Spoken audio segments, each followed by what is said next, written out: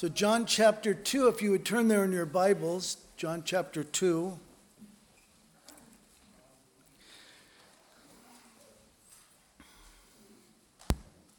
Beginning in verse 1. On the third day there was a wedding in Cana of Galilee, and the mother of Jesus was there. Now both Jesus and his disciples were invited to the wedding. And when they ran out of wine, the mother of Jesus said to him, "They have no wine." Jesus said to her, "Woman, what does your concern have to do with me? My hour has not yet come." His mother said to the servants, "Whatever he says to you, do it." Verse 6, now there were set there 6 water pots of stone according to the manner of purification of the Jews, containing 20 or 30 gallons apiece. Jesus said to them, "Fill the water pots with water." And they filled them up to the brim. And he said to them, "Draw some out now, and take it to the master of the feast." And they took it. And when the master of the feast had tasted the water that was made wine, he did not know where it came from, but the servants who had drawn the water knew. The master of the feast called to the bridegroom. And he said to him, "Every man at the beginning sets out the good wine, and when the guests have well drunk, then the inferior. You have kept the good wine until now." This beginning of signs Jesus did in Cana of Galilee and manifested his glory. Note this, and his disciples believed in him. After this, he went down to Capernaum, he and his mother and his brothers and his disciples, and they did not stay there many days. Father, we pray, as we always do, that you would teach us. Lord, it's your word. We believe that.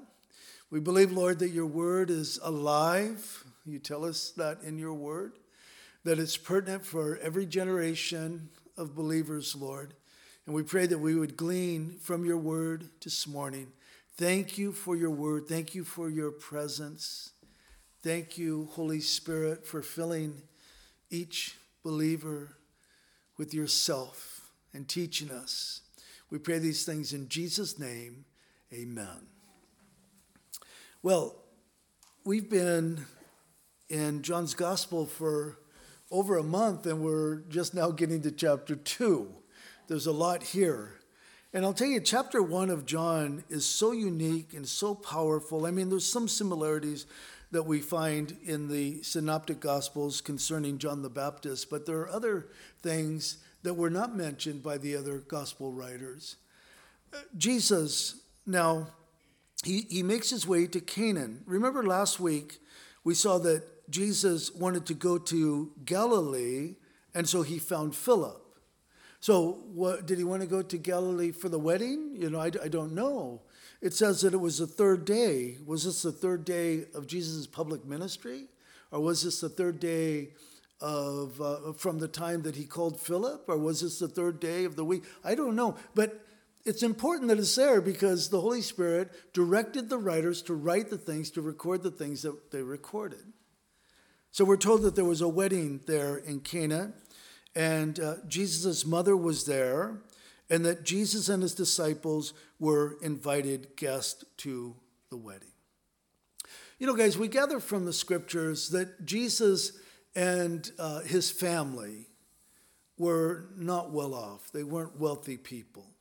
You listen to some of these modern day name it and claim it, teachers like Kenneth Copeland, and they try to make it out like Jesus was a tycoon, and when he said he had no place to lay his head during his public ministry, that was because he wasn't near one of his many palaces or whatever. I mean, just absurd things, because of course they've made the gospel and the teachings of Christ into a opportunity to bring wealth upon themselves. Kenneth Copeland being one of the wealthiest preachers in the world. But we gather from the scriptures that they weren't very well off. I mean, we see the beginning. They were in Nazareth there, and a mean city, and surely they weren't very well off. And if they weren't very well off, there's a good chance that those who were getting married And those who were coming to this wedding feast weren't very well off either. You know that old adage, birds of a feather flock together, and sometimes that's true. You just kind of hang out with people that are a lot like you. You say, why are you saying all this? Because there was a time that the wine ran out. Guys, a wedding feast, not like our culture today. There's a lot that goes into receptions and weddings today.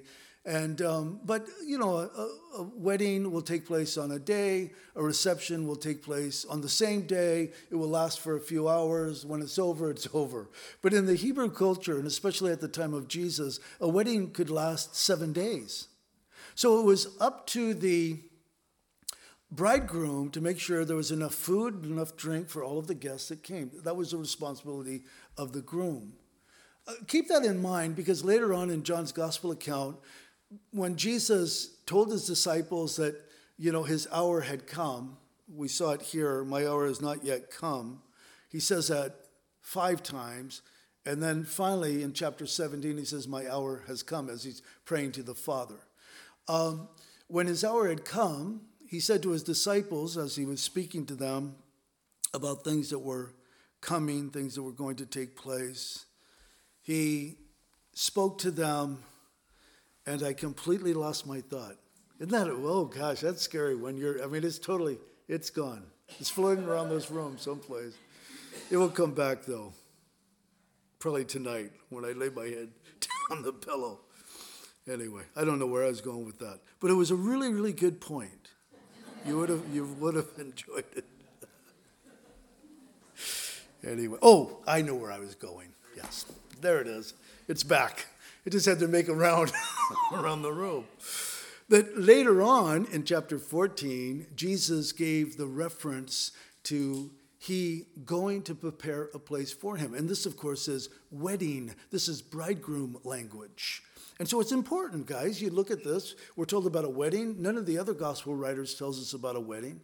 This wedding, no doubt, it didn't start on the day, that Jesus arrived and Mary came out and said, they don't have any wine, No doubt it had been going for some time. And that's what the scripture says, when they ran out of wine is when Mary came and said to Jesus, they have no wine. It's interesting how Mary said to the servants, to do whatever Jesus tells you to do. So she anticipated that Jesus is going to do something about this. And Jesus made it clear, as he said, my hour is not yet come.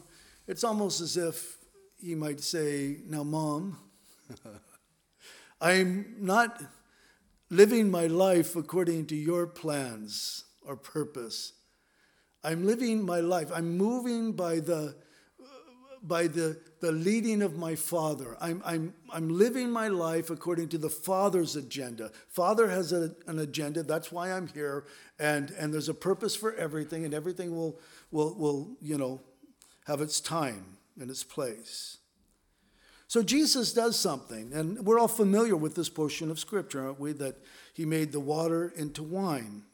In fact, we're told that there were 6 water pots of stone according to the manner of purification of the Jews, and that these 6 containers were equal, each one a piece, 20 to 30 gallons of water. So he tells them to fill the water pots, and I don't think that necessarily means that the water pots were empty. It says that they filled the water pots to the brim. I think Jesus just wanted them to know, maybe this one's half and that one's got, a quarter left or whatever. Just fill it up completely, fill it up. And so they did so. And then, of course, Jesus performed the miracle. Now, I want us to look at this for a moment. It's interesting how some Christians, in fact, the church that we first attended when I first became a Christian, little kind of Bible church, they were very set on the fact that the wine that Jesus made was not fermented. In essence, they said that Jesus made grape juice out of water. Because, of course, you don't want fermented wine. But the very word wine means fermented grape. So what Jesus did is he made wine. It was fermented. It was wine.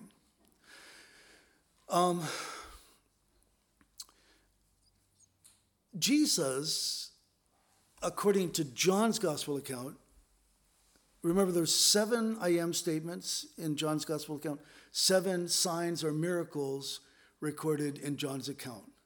So according to John's account, Jesus' first recorded miracle was at a wedding. And a wedding is one of the most happy times, isn't it?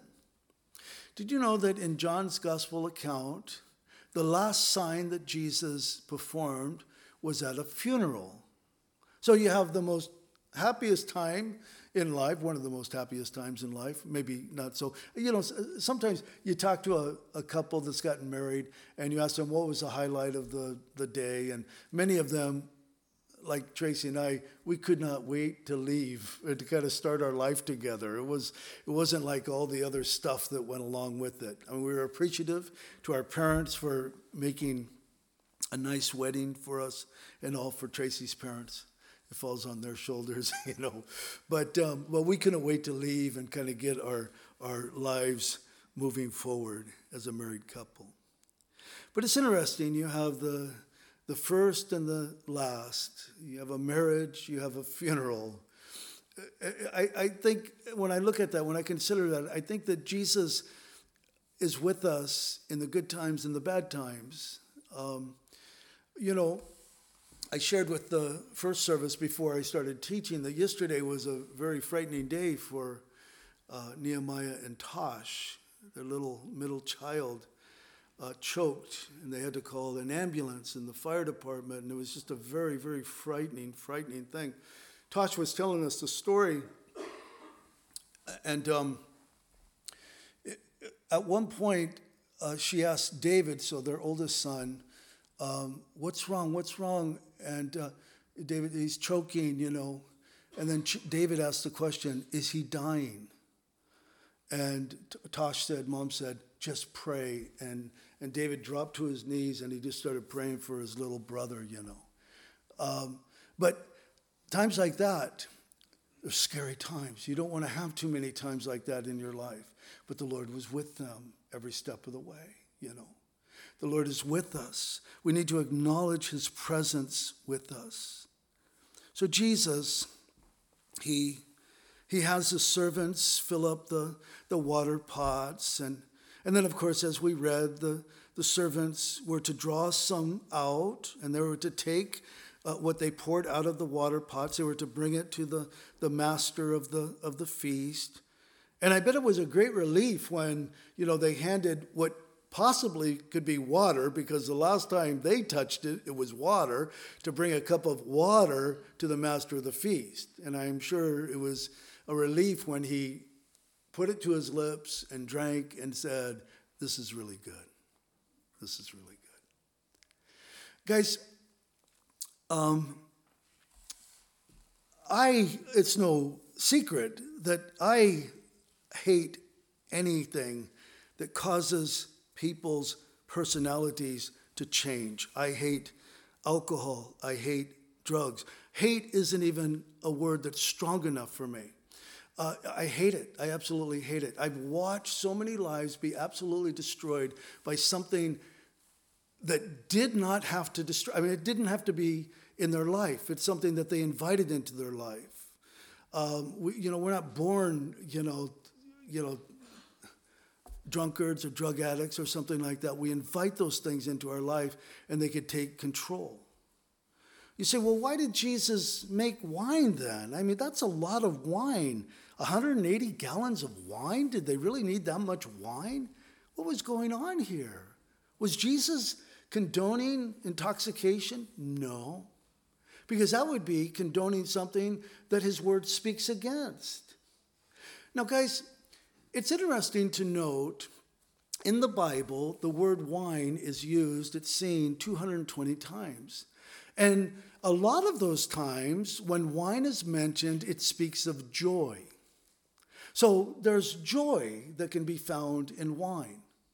It's interesting also to note that the root word of the word that's used there in the Hebrew and also the Greek means to possess or to take ownership of. So something that could be a joy can also become something that takes possession of and control of your life. And so there's a warning there, right? If only we weren't gluttons about things. You know, food is good, but if we're gluttons about it, that's not good, you know. And we just need to know how to show restraint. And as Christians, we have that power within ourselves. It's interesting, you might wonder, well, what's with the water pots? They were there for the purification of the Jews. According to the purification of the Jews, this was a lot of water. You know, the Jews would wash, some devout Jews, they would wash not only before the meal. We kind of teach our children that, don't we? We teach our children to wash their hands. That's usually what we say. When our grandkids come over, we always say, wash your hands, we're going to eat, you know. And usually they stick their hands under running water and they come out with dripping hands, you know. But wash your hands. But devout Jews would wash their hands not only at the beginning of the meal, they would wash their hands between each course of the meal. So, you know, and of course they wouldn't be eating this, but just by way of illustration. You eat your meat, and then you stop, and you wash your hands a certain way. We know that the Pharisees would wash their hands. Remember, they would use about an eggshell amount of water, and they would take that water, and they would pour it from their wrists down to their fingertips, and they would use the fist of their other hand, and they would wipe it, and then they would do the same. And they would go through this ritual. It was a ceremonial washing of purification. So you'd think that a meal could take a long time. That's another thing that we do differently here. I think most cultures of the world take time eating.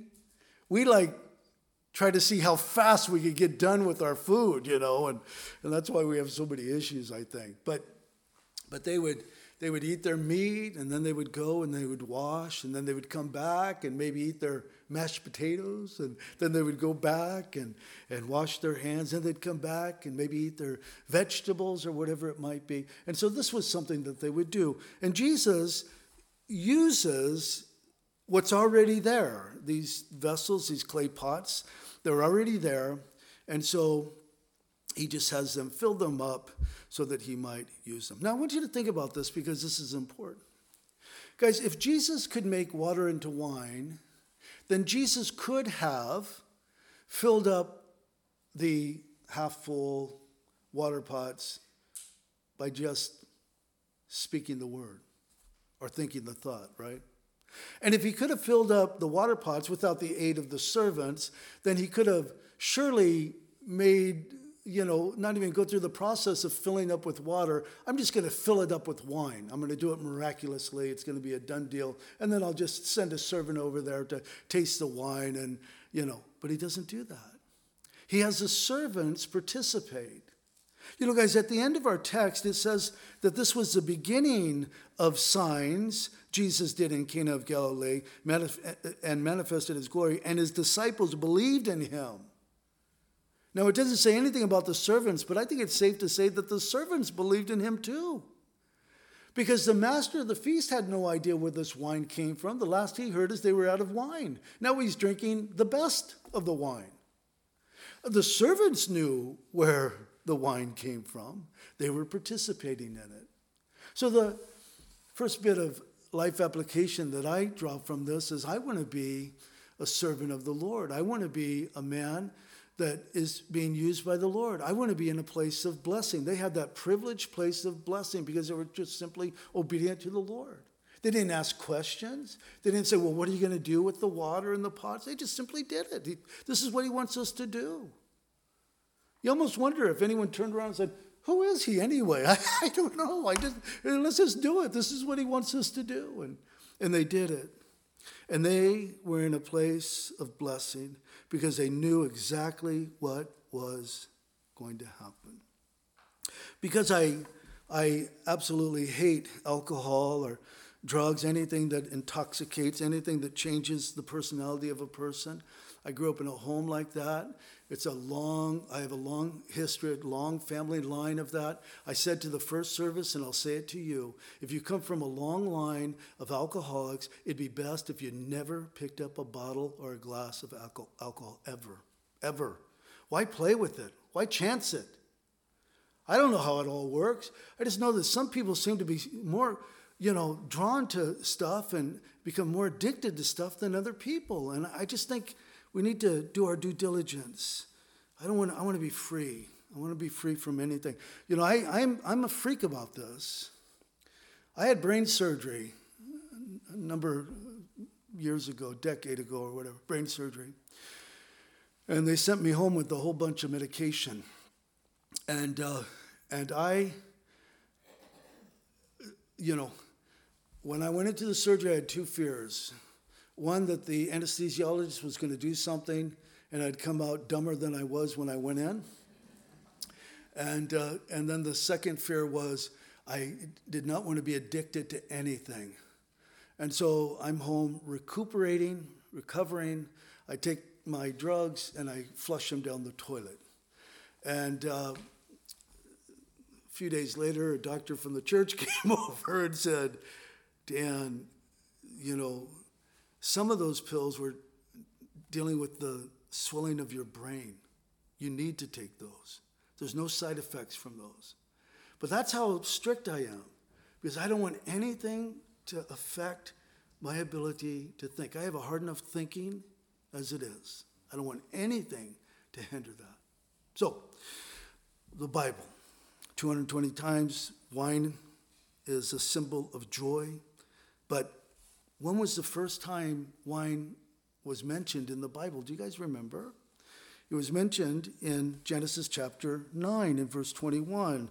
Then he there is Noah. This is mission accomplished, He saved humanity and every living thing from God's judgment, as God told him to do. Mission accomplished. He plants a vineyard. This takes time.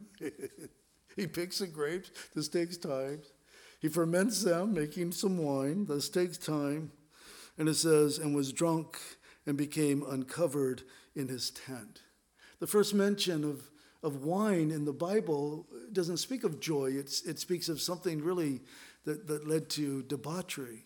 Do you guys know that no one is convinced? There's not a Bible teacher, scholar, or commentator that's convinced, that's in agreement on what took place when Noah was naked there and his son came in. There's no.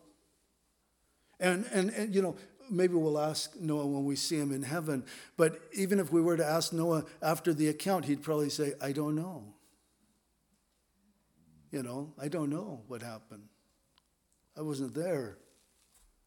But we know that one of his sons looked upon his nakedness, whatever that means. The Bible seems to indicate that there was something else that was happening there, something else that never would have happened if he never would have become drunk. The other two sons come in, they back their way in. This is a picture of grace. They back their way in, they don't look upon their father, and they throw a cover over their father's nakedness. I'm going to say, just me, Dan, they ran out of wine. I was telling the first service, I remember when my sister got married, the first time she was a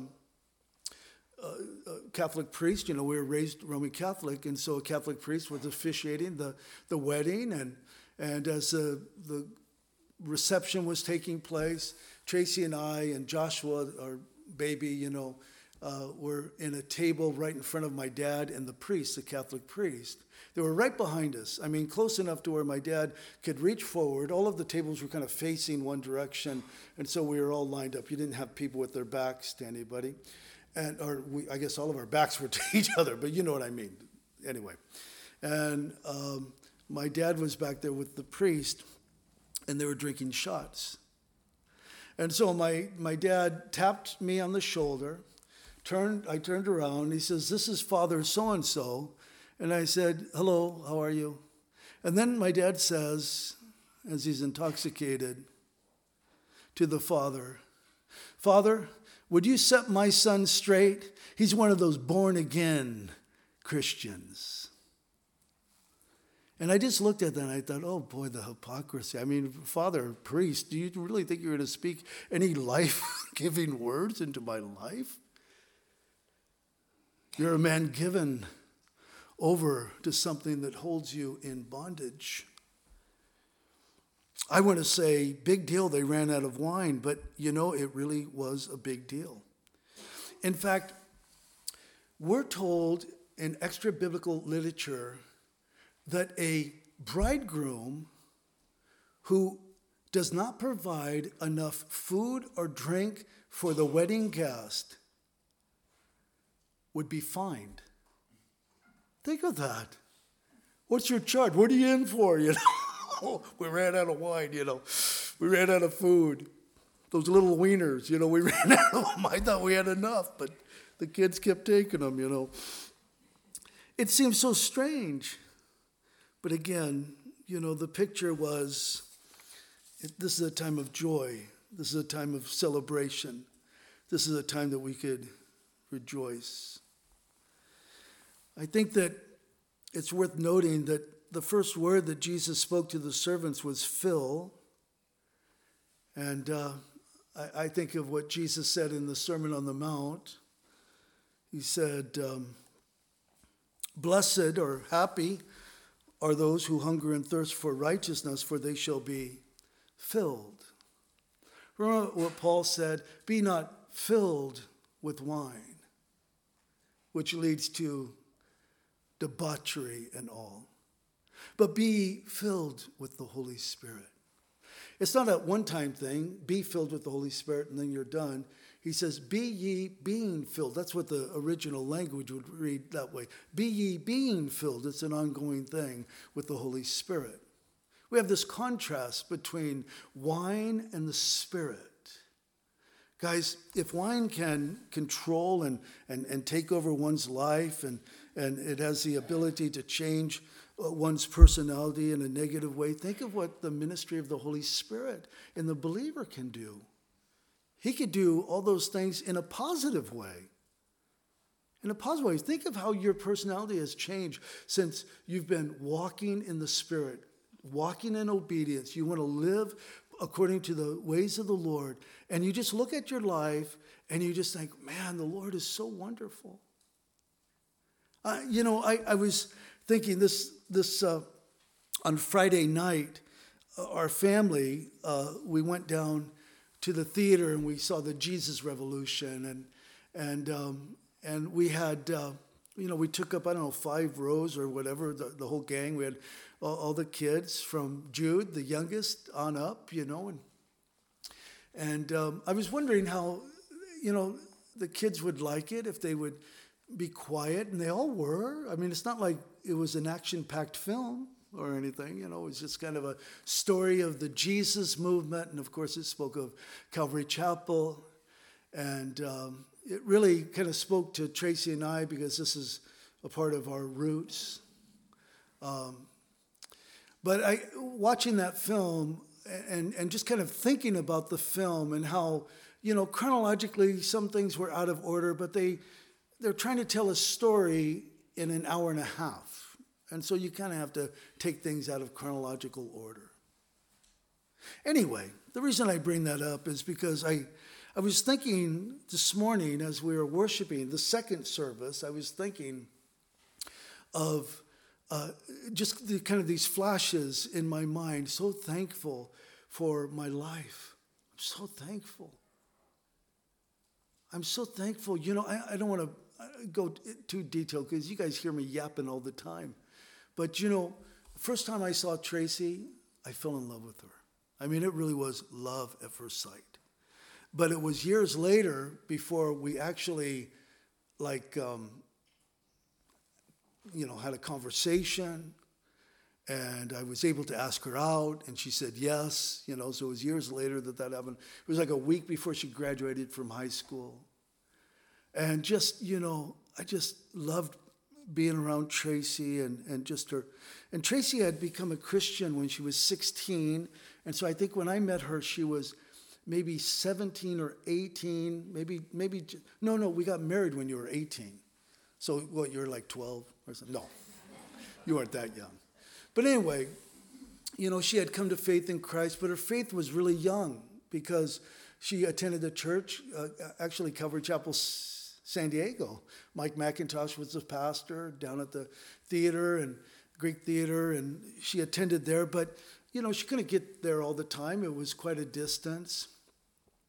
And her faith was young. And she started dating me, and she really shouldn't have started dating me. But I'm so glad that she did. I'm so glad she did.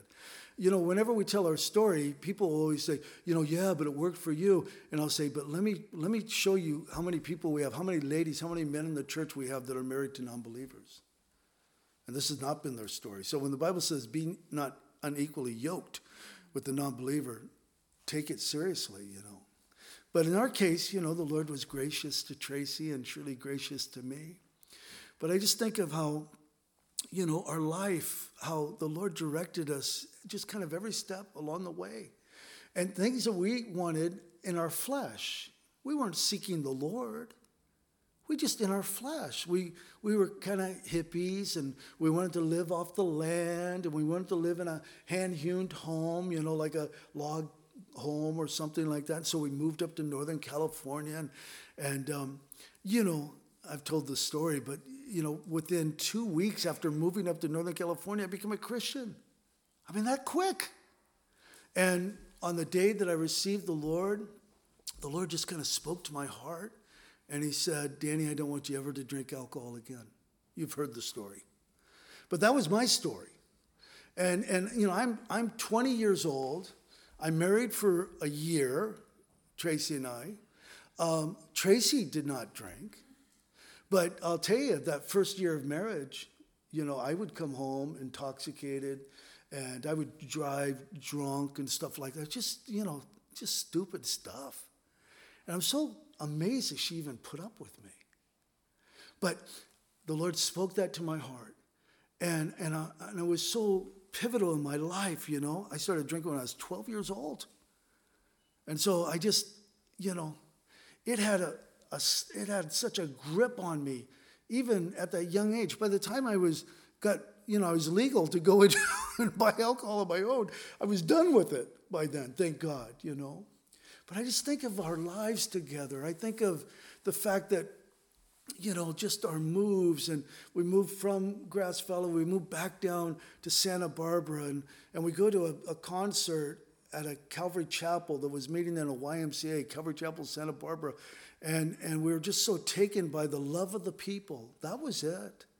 We had not heard the word of God taught at all. It was the love of the people. Guys, you don't know how much of an impact or not you can have upon people. Just how we treat people when they come in here, And then the next Sunday, we went to church, and oh man, I was sold then. The pastor gets up, and he's using his Bible, and he's teaching from the Bible, and I thought, this is so amazing. And we grew so much in the year that we were there in Calvary Chapel, Santa Barbara, and then we moved back up to Northern California, and some of our friends from the church that we attended, they had been gone for a year as well. They were in Santa Cruz. We were in Santa Barbara for a year. They moved back a week after we moved back. We didn't keep in contact with them at all in that year. We saw them. We said, you guys, you're back. We're back, And then we were kind of nervous because we had to tell them that we weren't going to go back to the church that we were attending. And we said, guys, we love you guys, but I know that you guys are probably going to go back to this church. And we've been going to another church in Santa Barbara, and we've been taught the Word of God, and we've grown so much in that year. And Dave and Joy, they look at each other, and they're smiling. And they said, what church? We said, Calvary Chapel. And they started laughing. They said, we've been at Calvary Chapel, Santa Cruz for the past year. His brother happened to come out of Calvary Chapel, Costa Mesa. He was on staff with Pastor Chuck back in the early days. And he said, we were going to tell you guys that we're going to go to the Calvary Chapel here in Grass Valley. Calvary Chapel in Grass Valley was known as the hippie church. They just thought, the reputation they had is they'll let anybody in that place, And I'll tell you, we grew so much. And I just look at my life and I look at our lives, and it has not been easy. There's been struggles. There's been difficulties.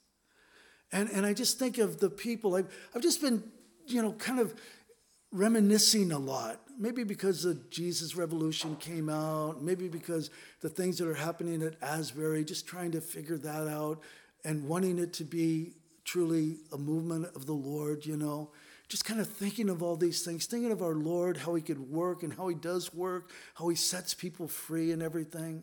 I've been thinking about that type of stuff a lot. I hunger and I thirst for righteousness, and I want to see the Lord move in our day, don't you? And, we say that, but would we be resistant? Because if the Lord was moving in our day, it would look different than it did. If you're familiar with the Jesus movement, it'd look different. The hippies are gone, But you still have people that are in bondage. I was listening. I know I'm rambling here, but I'm going to bring this all to an end in a moment. But I was listening to some of the people I used to listen to when I first got saved, I was really into music.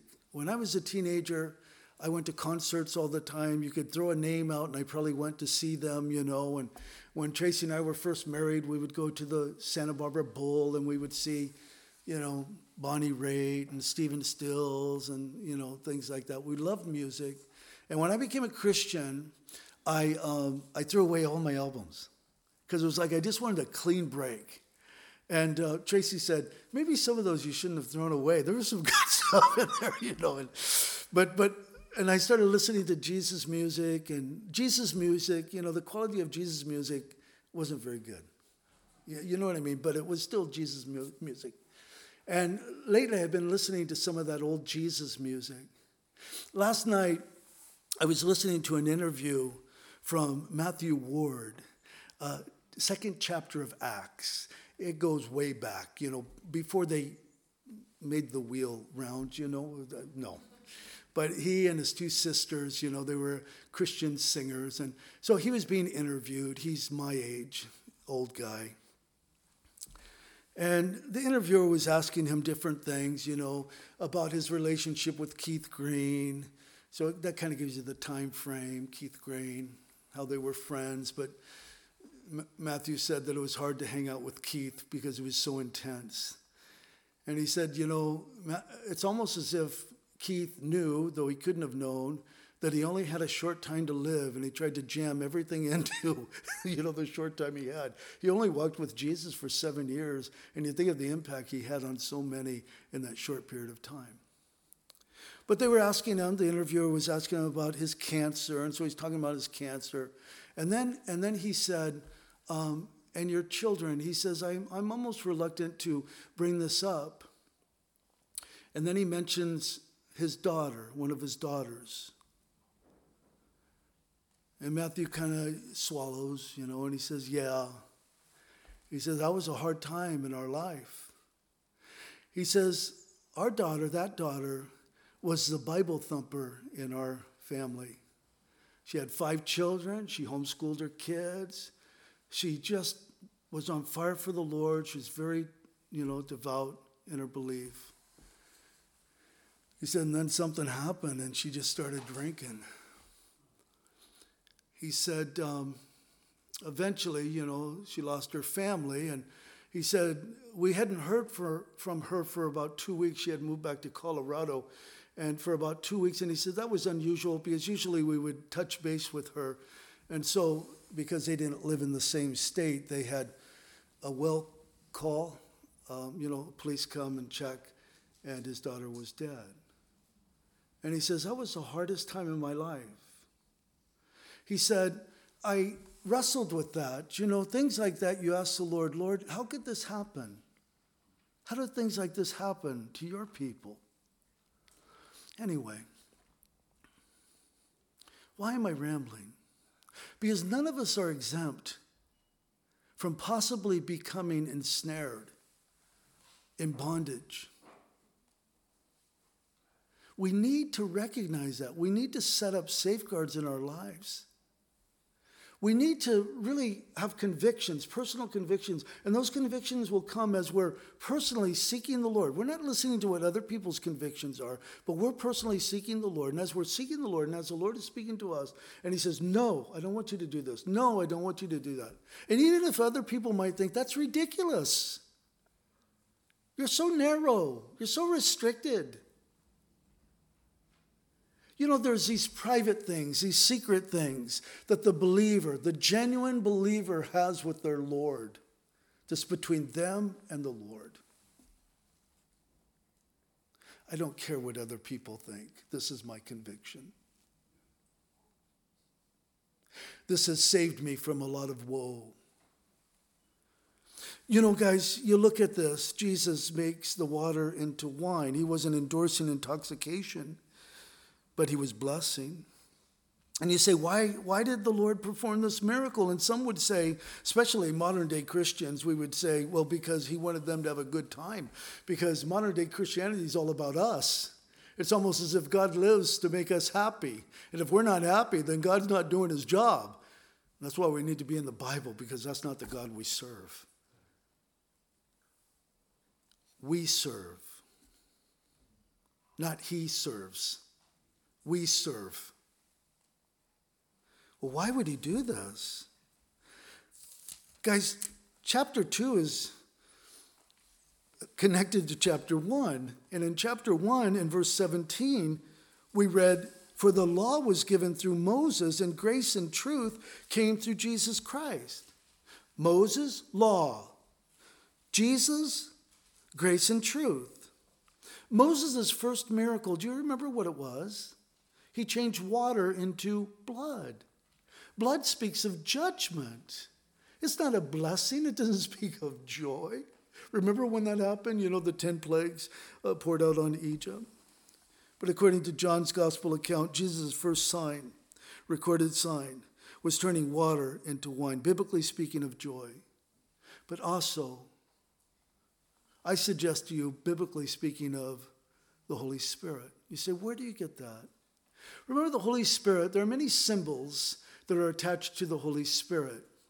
The Holy Spirit, we have, you know, Matthew chapter 2, verse 22, Ephesians, you know, again, be not drunk with wine, but be ye filled with the Holy Spirit. Acts chapter 2, you know, these are not drunk as you suppose, but they are filled with the Holy Spirit. You know, the world offers things that are always running out. You know, you want joy? Here's joy. Have a drink. Have another. You feeling happy? Have a third. Have a bottle. You drunk. See, the condemnation comes from the enemy, you know. I mean, it's almost as if he wants to, let's party hardy. Until we cross the line and he's the first one to say, what kind of person are you? You're so pathetic. And we listen to him rather than listening to the Lord. What comes from Jesus? Grace and truth. Grace and truth. Not law, grace and truth. Romans chapter 5, verse 20, moreover, the law entered that the offense might abound. The law, here's sin. Oh, so horrible. What happens if I break your law? Judgment, blood. But here's a means to cover your sin, sacrificial system. The verse goes on to say, but where sin abounded, grace abounded much more. Isn't that wonderful, guys? I've sinned. I've disappointed. I've let down the Lord. I've done it again. I can't believe I keep doing this. I keep falling into the same trap. And then you start listening to your own voice. You're never going to change. This is who you are. Just accept it. And it's like you have you ever, I do this. I probably look like a freak because sometimes I talk to myself, but I'm talking to the Lord. It looks like I'm talking to myself. But there are times when thoughts will come into my mind and I will shake my head and almost say, get out of there. It's almost as if I know this is not my thought. This is not my thought. It's coming from somewhere else. I remember Charles Spurgeon, the prince of preachers, he was called. He was talking to his father-in-law. And he was talking about the horrible thoughts that would come into his mind. And he said, sometimes I wonder if I'm even redeemed. And his father-in-law wisely said to him, Charles, do you like those thoughts? No, they're disgusting to me. He says, then they're not your thoughts. You don't have to feed it. You don't have to meditate upon it. You don't have to, continue in those things. And I think as Christians, many times we need to shake free from the condemnation, that comes from our own lips about us. There's some that they don't ever do anything wrong. That's crazy. That's pride. Pride comes before the fall. But there's others. They're constantly living under the condemnation of their own lips, of their own thoughts, of their, and it's like the Lord is saying, no, there's grace, there's grace, there's grace. There's grace. It's not grace to continue in it. It's grace to break free of it, because I've come to set the captives free. If you're in Christ, you're free indeed. Now walk in this freedom that is yours in Christ. Guys, do we understand that? These are not just words. These are truths. These are truths. The world offers a joy that's always running out like wine. But Jesus offers a joy that never runs out, that's everlasting, ever satisfying. The Holy Spirit. That's why Paul says, be not drunk with wine, but being filled with the Holy Spirit.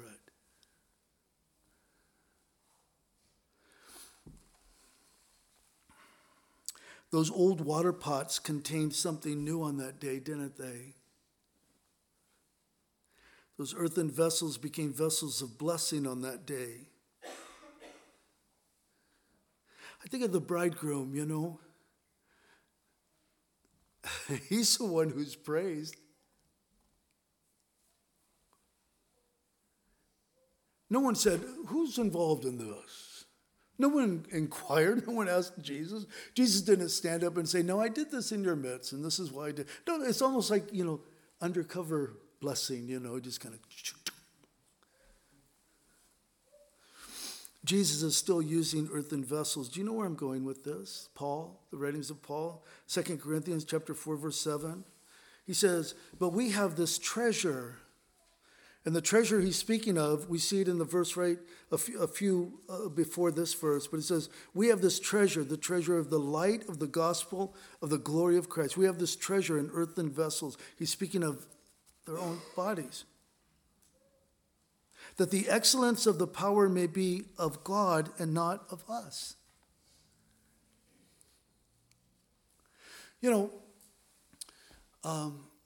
We cannot say, I'm blessed because I'm always obedient, because none of us are always obedient.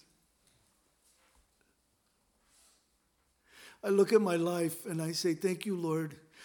Of all the things you could have spoken to my heart, I didn't hear an audible voice, but all the things you could have spoken to my heart, you could have said, read my Bible, read my word, He said, don't drink. On the day that I received Christ, don't drink anymore. All the things he could have spoke to me, that's what he spoke to me. And why would he do that? Because he loves me. And he loves our union. And he knew that this union would have been broken a long time ago if I would have continued down that path. And God, who's eternal, who's outside of time, knew that this young guy who could barely read, who was a college dropout twice, was going to one day pastor a church on Whidbey Island,